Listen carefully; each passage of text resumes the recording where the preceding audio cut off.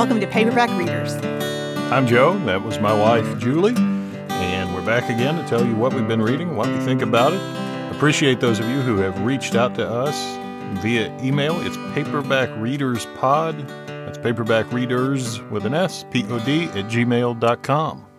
And thank you for listening and for all of those who have left us reviews.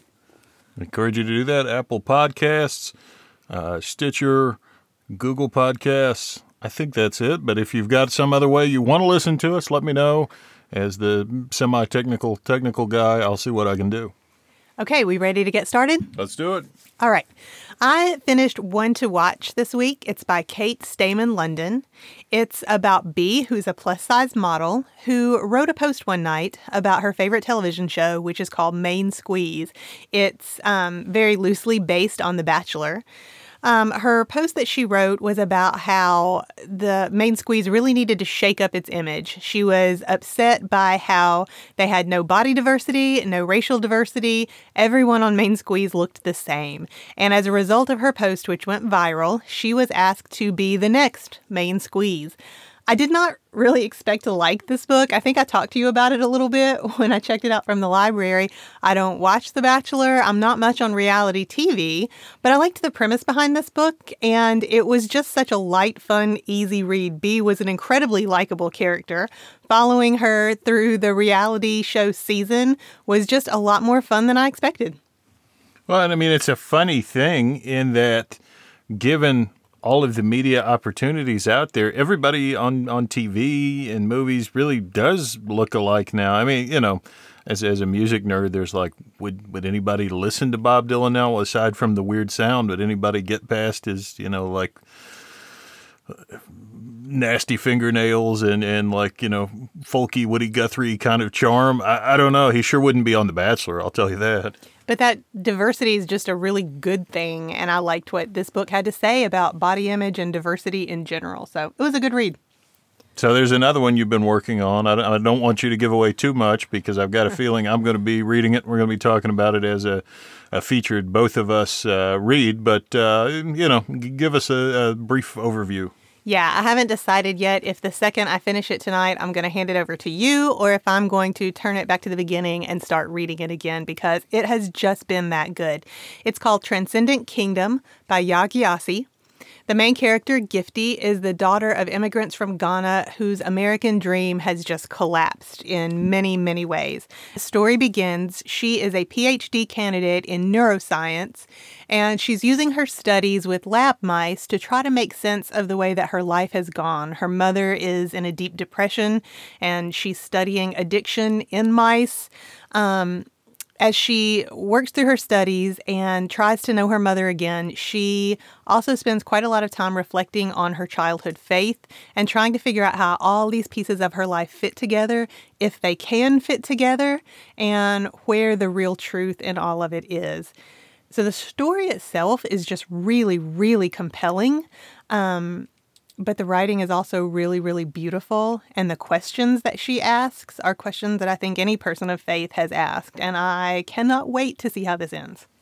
Well, the juxtaposition of science and faith is something, you know, a lot of writers have visited, but I think she comes at it from a little bit of a different angle, and the parts you've read me have been really interesting. Yeah, she really does. She reminds me strongly of Marilynne Robinson, whom I also love, and I love the way she writes about faith, too. So I can't wait to find out what you think of this book, because I am definitely giving it to you. Well, we'll leave that one here under the to be continued file. As usual, you're well ahead of me. You're closing in on 100 books for the year, I think. Yeah, I'm getting there. I'm hanging around 70 or so. I mean, I'm going to barely clear 100 if I do for the whole year. I would just like to say, again, it is not a race. It's not a competition. Just read your books and enjoy them. Yes, that's the word.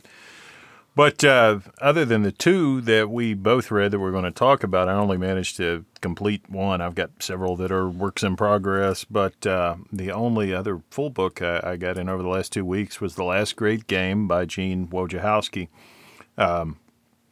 It's a book about the 1992 Kentucky Duke Elite Eight basketball game, a game that is strongly remembered by a lot of the country for a lot of reasons. Gene was a a columnist for Sports Illustrated at the time and did a particularly great story on the game back then in 1992 that I remember reading. I was 11.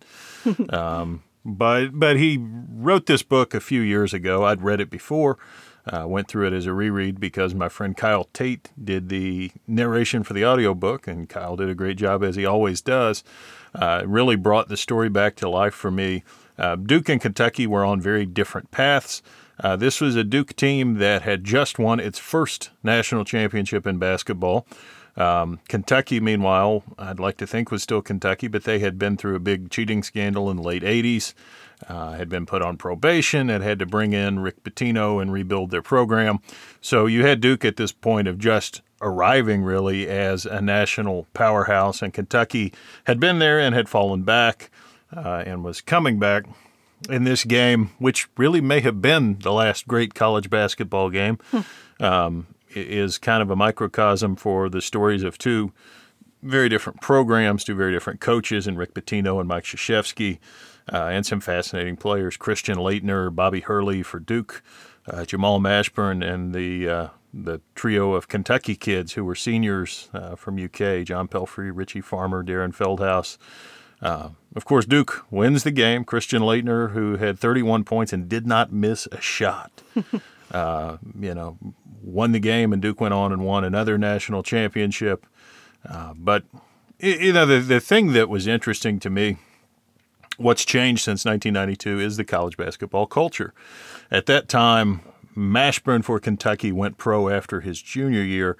Everybody else in that game on Kentucky's side was a 4-year player. Duke, I think all of those guys were 4-year players. Yeah, they were. And so it's a bygone era. We're not going to see college basketball where the best players are 21 and 22-year-old veterans now. The best players out there are in their second semester of college and are about to be in the NBA. And the quality of the game does suffer accordingly. So it was cool to go back to the old days a little bit. I love listening to you talk about this stuff. I could listen to you all day. Well, you could talk about it all day. I could. In that game in particular, I was 11 years old. I remember shedding a few tears after Mr. Laettner broke our collective hearts in the Commonwealth of Kentucky. But that was a long time ago, and it was a joy to go back. Gene did a phenomenal job with the book. And again, major props to my man, Kyle Tate. If you're audiobook people, Kyle does a great job on anything he does, but this one especially, I mentioned it to him, and he said that it was one of his favorite books he'd ever done, and that really came through in his good work on it. Okay, so we ready to talk about the books we read together? Well, we had to, and that was, we were both kind of down to the wire to complete two, but they were both great books, very, very different, but fun, both of them. The first one is called Do Not Sell at Any Price, The Wild Obsessive Hunt for the World's Rarest 78 RPM Records. This book came entirely through your choosing, Joe. It did. It was a book that's been out a few years. I'd seen some discussion of it and thought, now that sounds really interesting.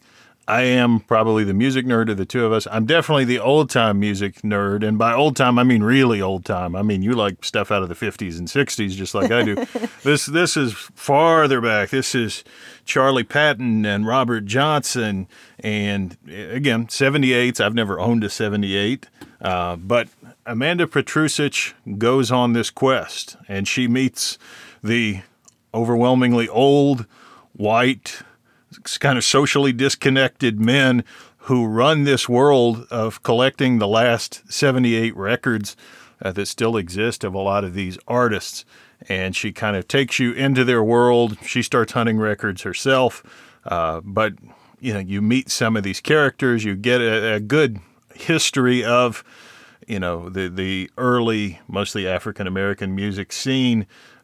And then you get guys like Harry Smith with the Anthology of American Folk Music. You learn about him. It's a good primer on roots music and on record collecting, but then it's a really cool story besides that. Yeah, and I'm definitely, this is not my scene. So when you handed me this book and said you thought I'd like it, I was not really sure. I'm not really a record nut even. You and our son are the ones who collect records and who love them. I like to listen to music, but I don't go for the super old stuff like you do. So I wasn't really sure when you handed me this book, but then I read this quotation from the prologue where it says, "I understood the rapture of discovery. I wasn't immune to the lure of objects. As a kid, I'd lined up paperback installments of the Babysitter's Club in numerical order and hovered for hours, gazing at the spines, running my little fingertip along their titles, mesmerized by all that order. My collections made me feel safe and focused. They lent my life purpose and form. They still do." And I could totally relate to that quotation as a kid who has always collected books and collected all kinds of things. Not 78 records, but I did understand that compulsion. So yes, there is a peculiar kind of insanity in being the collector and being the one who wants to get every 78 RPM record that Paramount ever put out or whatever. So she chronicles that. And another thing that she kind of delves into is the compiling streak. I mean, there are few enough of these people who are experts on this that one of their hobbies is kind of putting together compilations of these super obscure records, and then they want to track down all the life story of Blind Boy Blake and argue within each other about who's playing guitar on this archaic 78. Very much reminded me of High Fidelity and the way you've got these guys who decided that they were kind of the arbiters of their little underworld of counterculture.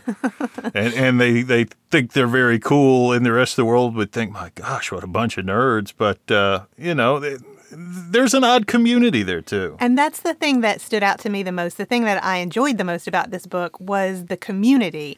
The fact that you can like anything in the world, and as long as you're truly passionate about it, you're going to be able to find some other people who are also passionate about these things. And my favorite part about reading this book was watching those little tiny communities form. Now, these are not going to be, they're not all getting together on Friday nights or whatever, but like listening, even just a couple of people coming to somebody's house and listening to these songs together and discuss them. I just really liked seeing that community around a joint interest. I thought that was cool. Well, and there's an interesting thing here in that you've got Amanda Petrusic, who does not at all fit the mold. No, not a bit. I mean, she's not old. She's not male. She's kind of cool, at least, unlike most of these guys. But, by getting to know them and getting to feel their passion for this music, she kind of gets sucked in. My favorite chapter was the one where she is scuba diving the bottom of this river in Wisconsin, searching for old records that might have been thrown into this river. Somebody who at the start of this book really couldn't understand this community, but now here she is doing such a crazy thing. And one more thing I do want to bring up on this book. I read one of Amanda Petrusic's books before. We both did. Yeah, and gonna have to be honest, we're pretty positive people. Hopefully that's coming through in the podcast. But it was a book, it's called It Still Moves, that I barely got through. I mean, it was just painful for me as a reader. I couldn't stand it. But going to give credit where credit's due. I approached this book with a little bit of reluctance because of that back history. But again, I knew about the concept, and I thought, well, that sounds like a cool idea. And I got it, and I read a couple of chapters, and I'm like, this is actually pretty good. And I read the rest of the book, and I thought, that was a good book. And I told Julie about it, and I kind of watched the same thing play out. So I want to give credit to Amanda Petrusic. I judged her pretty harshly on the strength of the earlier book. Maybe she's gotten better as a writer. Maybe I've gotten more sympathetic as a reader. I think probably some of both. But she does a really good job on Do Not Sell at Any Price, on making, this very strange little community of people very relatable and very human and maybe even a little bit cool. Yeah, I agree very much. All right, the next book that we read is called The Deepest South of All, True Stories from Natchez, Mississippi, and it's by Richard Grant. And Richard, on the other hand, we had read a prior book of his called Dispatches from Pluto, we'll talk about in a minute, and really enjoyed that, and thus that led us straight to this book, which is brand new. Richard kind of tells two stories here. One story is in the early 19th century, a prince, an African prince named Ibrahima, becomes enslaved through a bizarre set of circumstances, ends up in Mississippi as a slave. But Ibrahima, while in Mississippi, comes across a man who he had met in Africa who knows his real story.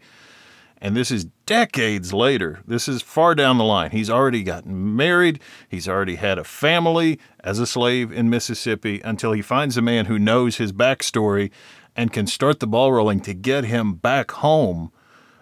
So that whole narrative kind of alternates in the book with the story of Natchez, Mississippi, which is this wonderfully bizarre little southern town, not terribly far from New Orleans. It's deep down in Mississippi, where, you have all of these odd cultural strains that kind of land on top of each other. And the stories from Natchez, Mississippi are set in present day, so it's contrasted with today and then back in the times of slavery. I think one of the draws here, Grant himself is English.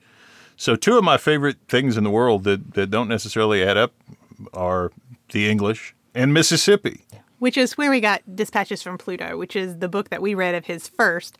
That book deals with with the idea of how he, as a misplaced British man, and then his New York City girlfriend ended up buying a house in Mississippi. And the book chronicles their time there, how they fell in love with that state and they fell in love with the place.